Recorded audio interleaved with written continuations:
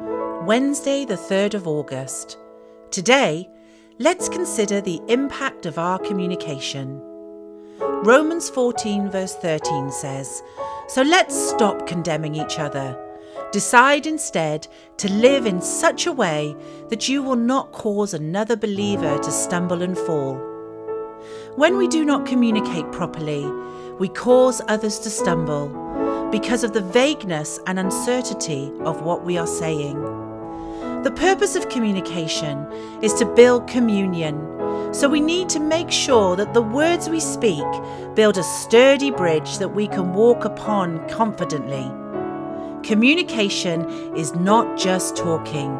It is the deliberation of putting an arrow in the bow, pulling it back, and releasing it towards an intended target. Today, let's make sure that we don't cause anyone to stumble by the words we speak or the ineffective way that we communicate them. We want more purpose and deliberation about the clarity we want to bring, because that then goes way beyond information and it becomes impartation that goes straight to the heart. So remember, the purpose of communication is to build communion. So let's stop condemning each other and decide instead to live in such a way that we will not cause another believer to stumble and fall. Selah.